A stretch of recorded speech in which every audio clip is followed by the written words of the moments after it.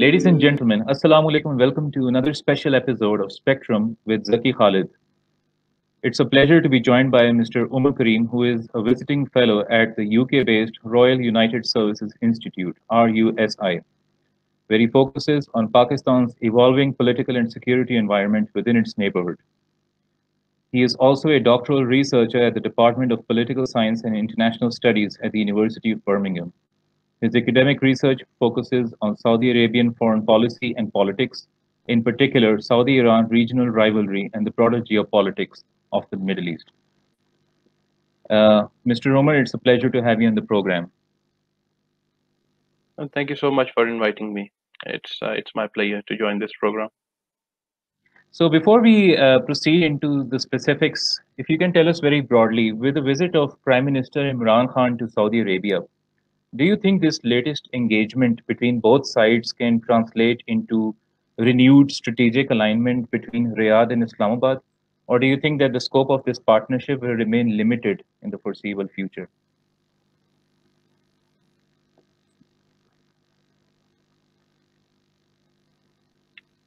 I think this is a very positive development because both sides, the Saudi side and Pakistani side, and their respective leaderships, they had not really communicated for more than a year. Prime Minister Imran Khan specifically had no communication with the Saudi leadership since 2019 December, I think. General Bajwa, the army chief of Pakistan, he had a trip to Saudi Arabia in last year. I think it was in August or July. But even Yes. then, in that trip, he was unable to meet the Crown Prince Mohammed bin Salman, who is, you can say, the de facto voice or de facto ruler of Saudi Arabia, and specifically when it comes to Saudi foreign policy, he's the person who is the major person in control. So that was a big problem that Pakistan and Saudi Arabia, they had a very strong traditional relationship, and one which was a multifaceted relationship, including security, political, and economic ties. So this sort of a disconnect between the two countries, it wasn't really good from any point of view, but it was specifically not good for Pakistan because Pakistan remains dependent upon Saudi Arabia due to multiple factors, specifically in the economic domain. Saudi foreign direct investment, as well as the remittances which are sent by Pakistani expatriates who are working within Saudi Arabia. They play a large role in pushing at least stabilizing our economy in every difficult time period. So that's why this, you can say, gap, communication gap, or you can say um, trust gap, that was really problematic. And this trip by Imran Khan and also by Chief of Army Staff General Bajwa, it shows that both sides are ready to talk with each other and talk in a frank manner. And the Saudi leadership is definitely willing to talk with Prime Minister Imran Khan. There was a sort of a misconception that the Saudi leadership is not now willing anymore to engage with Imran Khan. So that misconception, you can say, is has been dispelled now, and also it comes as quite a boost for Imran Khan for multiple reasons, because in the last year there was a lot of commentary which was which was basically not really grounded in anything or any logic, that the Saudi leadership, they are providing support or some sort of backing to PMLN leadership due to their traditional linkages with the Nawaz Sharif family, and they probably would back them in order to oust Imran Khan. You can see as the PDM movement also gathered some pace. So all these things were linked up to Saudi Arabia as well by prominent bloggers, YouTubers, and media persons, specifically pro-government media persons within Pakistan. And I think the most they can come with as sort of like evidence for that, or you can say in support of this theory, was a meeting of Hassan Iqbal with the former Saudi intelligence chief Prince Turki Al Faisal in Riyadh. I mean, I am a fellow at the King Faisal Center, and I can understand this is just a normal meeting. And Prince Turki is, I mean, he's a very respected person, but he definitely is not very much into the park corridors. And also, the Saudis have so many issues of their own. Why would they be interested in whatever is happening in Pakistan, or why would they be obsessed? That Pakistan is not among top 10 of Saudi concerns, or even top 20 of Saudi concerns. Their concerns are quite different. So that's why all that you can say that atmosphere of possible Saudi inclination towards the opposition, that was quite that didn't make much sense. And I think by this visit, it is quite clear that there was not any such sort of thing. And Prime Minister Imran Khan was received at the highest level by the Saudi leadership. He was his tour had a lot of prestige. Speaking of prestige and the warm welcome given by the hosts, after the Prime Minister's touchdown in Jeddah, both sides decided to form a quote unquote Supreme Coordination Council for improved coordination. The first question, what exactly is this Coordination Council, and was such a mechanism not in existence before this? Yeah, this is actually a very good question, because when the Crown Prince visited Pakistan in 2018, 2019 February, they did create a similar working body to coordinate the relationship in a much more institutionalized manner. So there can be working. So the idea of the Supreme Coordination Council was that there can be a working body that can help both sides to facilitate their bilateral engagement in a more institutionalized manner, and which doesn't really need the special push from the leadership itself. So this was the idea of the Supreme Coordination Council. Of course, it involved this happened because there was special interest by the leaderships of both sides, and there was special chemistry between Pakistani Prime Minister and the Saudi Crown Prince. But then, because of certain events and developments, it didn't really work out. So now what they did is that basically, as some commentators and specifically former Saudi ambassador in Pakistan, Dr. Ali Al-Asiri, he has also commented that both sides are going back towards the situation which was there at the time of Crown Prince's visit to Pakistan. So one thing was to create this Supreme Coordination Council. So what does this body, what will it actually do? Or what's Indeed. its function, to be precise?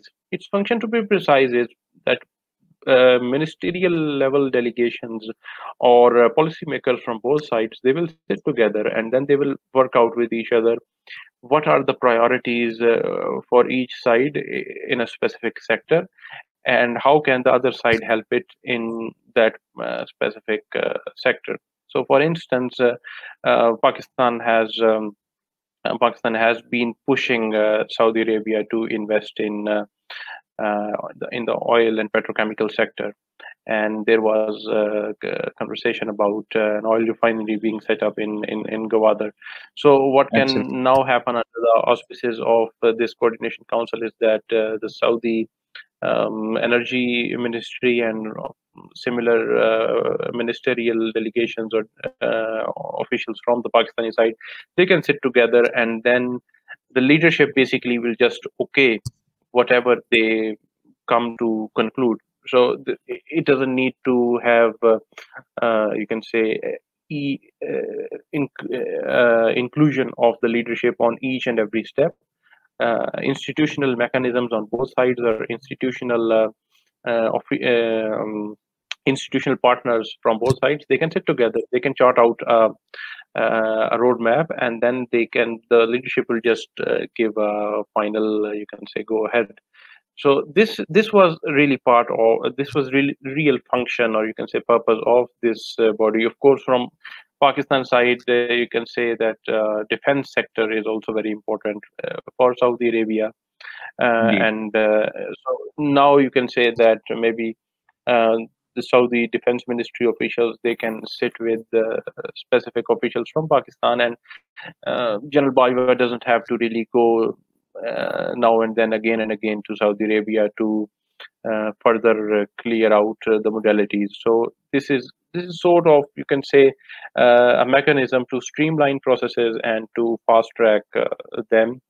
But most importantly, it shows that leaderships on both sides, they understand that each other's respective strategic interests, they are fully, you can say, in a way, in line with each other, and they have trust towards each other for going forward with all such ventures. I mean, again, this is, you can say, this is what the theoretical, you can say, the theoretically inclined function of this body is, because it was formed before, but then it didn't work out because the leadership was not on one page, and there were differences specifically within the foreign policy domain. But now I think, because we don't know what has been the conversation between, specifically between the army chief and the Saudi crown prince.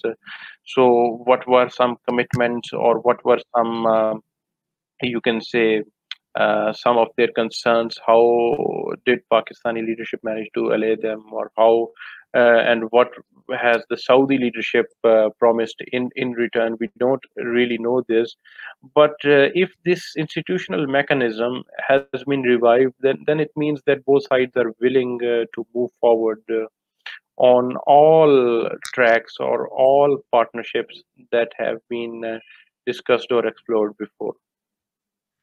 You talked of economic cooperation and investments, and obviously, primarily defense and then economy figures in the Pak Saudi bilateral relation. Within this context, last month, actually 2 months ago, Business Today, a prominent newspaper, it reported, and I quote, even as the standoff between India and Saudi Arabia escalates, with the kingdom increasing the crude oil price for Asia and India, cutting imports from Gulf nations, the state-run Saudi Aramco's stake purchase plan in Reliance Limited is unaffected. Aramco is serious about partnering Reliance and the discussions are progressing as expected. Unquote. So obviously there were some elements in the media that were trying to speculate that perhaps the mega deal between Reliance Limited of India and Saudi Aramco, the world's largest oil company, it would be sent to the doldrums. But what is being reported right now is that that deal is going to progress. So when we talk about Pak-Saudi relations on one hand and then Pak-India relations on the other, do you think that Saudi Arabia is in a position to commit economically and financially to Pakistan as it is toward India? I think it is very important that, from a Saudi perspective, that we don't really put India and Pakistan into the same box anymore. So we as Pakistanis, we need to accept this reality that India, an Indian market, uh, is lucrative enough for anyone, not only Saudi Arabia, but any. And if I may politely add over here that this question comes in the backdrop of the domestic discourse within the Pakistani public, whose sentiments are actually they come into a factor where they start to doubt Saudi commitment toward Pakistan. That element of trying to create equivalence between their investments in India and Pakistan exists.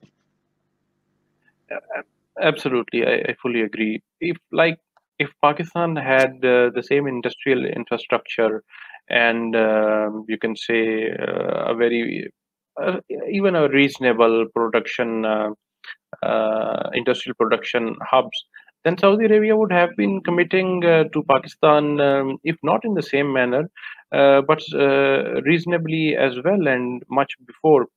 But because industry in Pakistan has lagged behind, if we compare it with India to a considerable degree, so we are much more, you can say, uh, our situation vis-a-vis Saudi Arabia as compared to India is not definitely the same. For India, uh, just to start with, there is a market of more than 1 billion people. So, and as we see that now, oil economy or oil-based economies, they will be facing trouble in the next 20 years. Already, the prices are not very high and not the break-even level as Saudi Arabia would have needed. So now a new Absolutely. theory which is emerging is that all the big oil producers, they are just going for market share, so they can sell as much as oil they can for the, you can say, the last 10 or 20 years of this oil age which are left.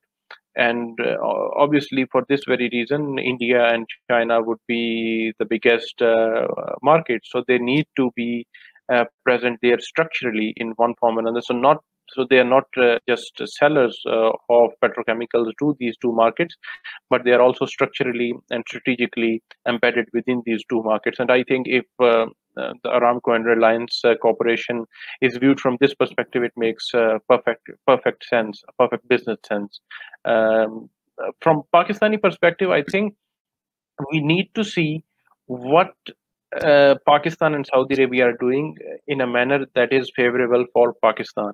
Just forget about India for a moment, and we need to see it's always good for Pakistan if Pakistan is getting some foreign direct investment from Saudi Arabia in one sector or another sector, and let's not just compare it with India, because after all we had like a year or so of a really bad dip in the relationship. So if that thing has recovered and the Saudi side are still willing to commit something like for something big, then it's good for Pakistan, because nobody would ignore India right now for the sake of its huge market. But for Indeed. Pakistan, I mean, we already know uh, most of the FDI is coming from China. None of the Western powers, they are really, because of different reasons, they are really interested within Pakistan. So any such, and so we know that other than Saudi Arabia, there are not many such actors with big pockets or deep pockets who are willing or ready to invest. I think this is the right use of deep pockets here, rather than Agreed. what was used before. So for us, in the current situation, I think we should try to approach all this in a positive manner, and we need to stop comparing ourselves with India, because there are multiple issues when we compare ourselves with India, not essentially negative, but also because Pakistan has a very different strength as compared to India. If India has strength, India has also some other, you can say, structural problems and structural issues, which do create hurdles for foreign investors. For example, this Reliance refinery, it was supposed to be built in Maharashtra, I think, and since the relationship between the state government and the central government is not really very good, so already there have been some delays and a lot of political issues with that deal as well, because Reliance, in a way, has become a business front of the Indian government of BJP. So all these issues, they're also there in Pakistan. You can say that some of the projects, they can be kick-started much more. You can say in a much more fast manner. If there is will on the Pakistani side, they can say just okay, this is your land. We have allocated it. Nobody would be doing anything to stop you from coming over here and putting your money there. Just come and do it. So we shouldn't actually be comparing both cases, and it's simple market economics which gives us a better explanation. But I also think that on a broader level, India is, you can say, having its the what Pakistan had in 80s. That moment, India is having it now because of the Chinese rise, and because of Indians, India being a lucrative strategic partner that can be used by US, but also other Western powers to challenge this Chinese rise, just as Pakistan became. So India has become, you can say, in a way, a frontline state in this new Cold War between the US and China, which obviously Pakistan was in the 1980s in that Cold War between US and Soviet Union. So this is only natural for India to take these advantages, but it doesn't mean that Pakistan has nothing in its pocket. Pakistan has also a lot of different geostrategic advantages. So for us, what is most important is how to exploit them to maximum without doing silly mistakes. And speaking of trade and economics, you see that if we subtract India from this discussion once again and focus only on Pak Saudi bilateral relations, the Prime Minister has been repeatedly championing the cause of economic diplomacy. Even our former advisor to the PM on National Security, who's now the NSA himself, Dr. Moeed Yusuf, he mentioned that economic diplomacy will be the pivotal point around which Pakistan will conduct its foreign policy.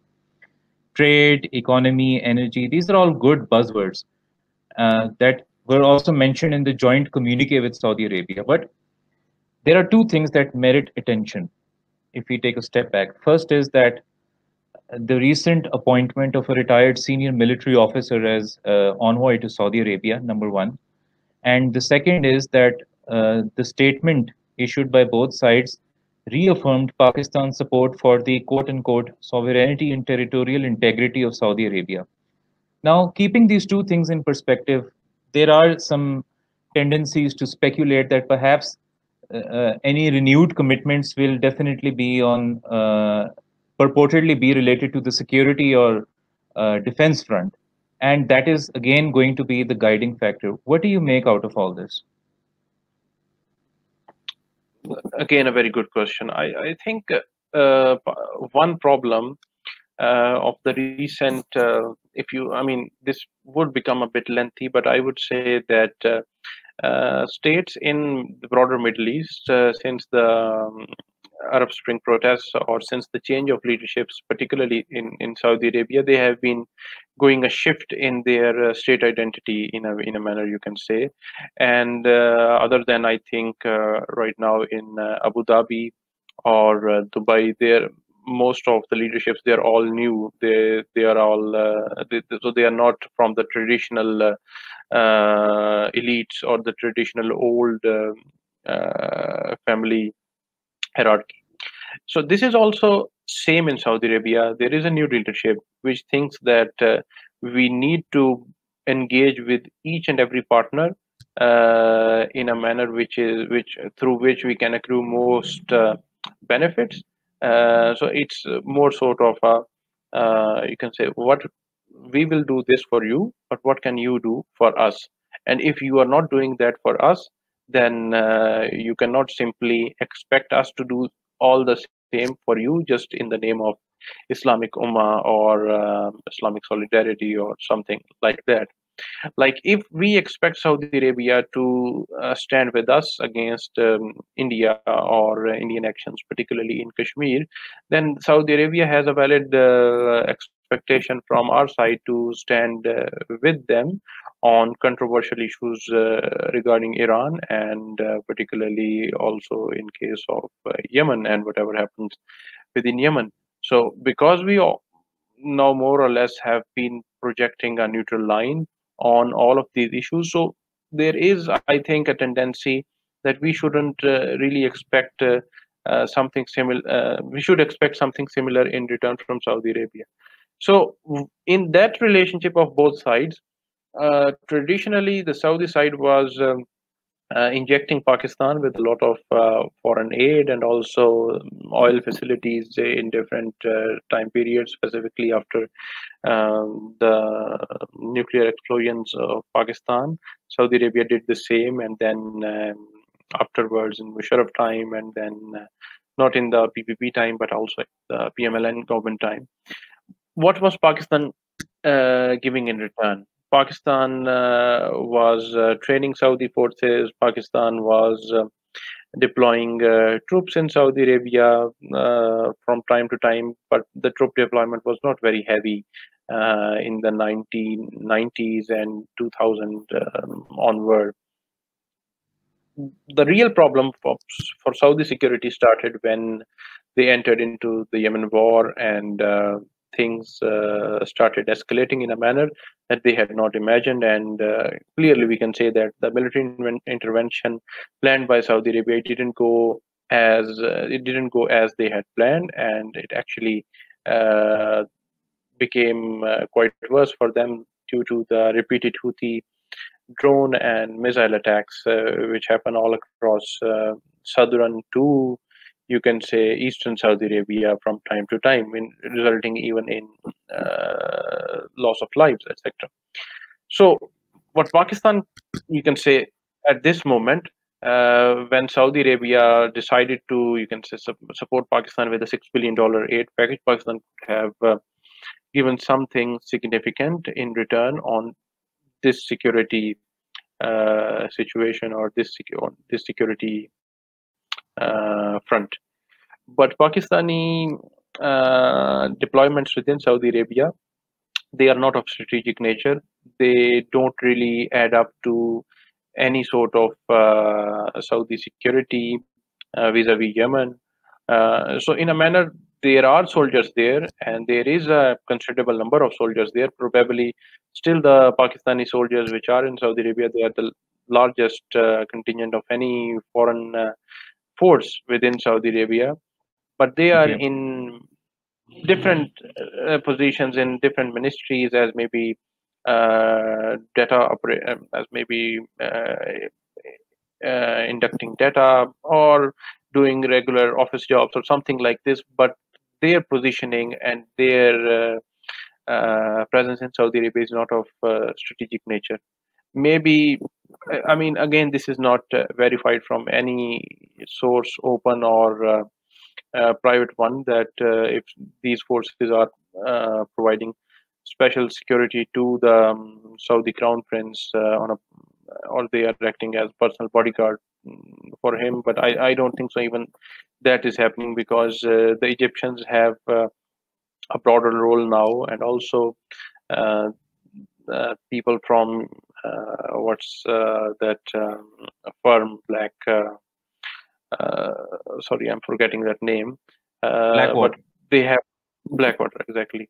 So there have been rumors that they were also hired. So if that has been the case, then we don't see any Pakistani troop presence in any critical areas. So that means that those troops, they are in Saudi Arabia, and they may be in smaller, they may be contributing towards Saudi defense, but in a very insignificant manner, not where they can really tip the balance, or not where their presence can really send a clear message across the Persian Gulf.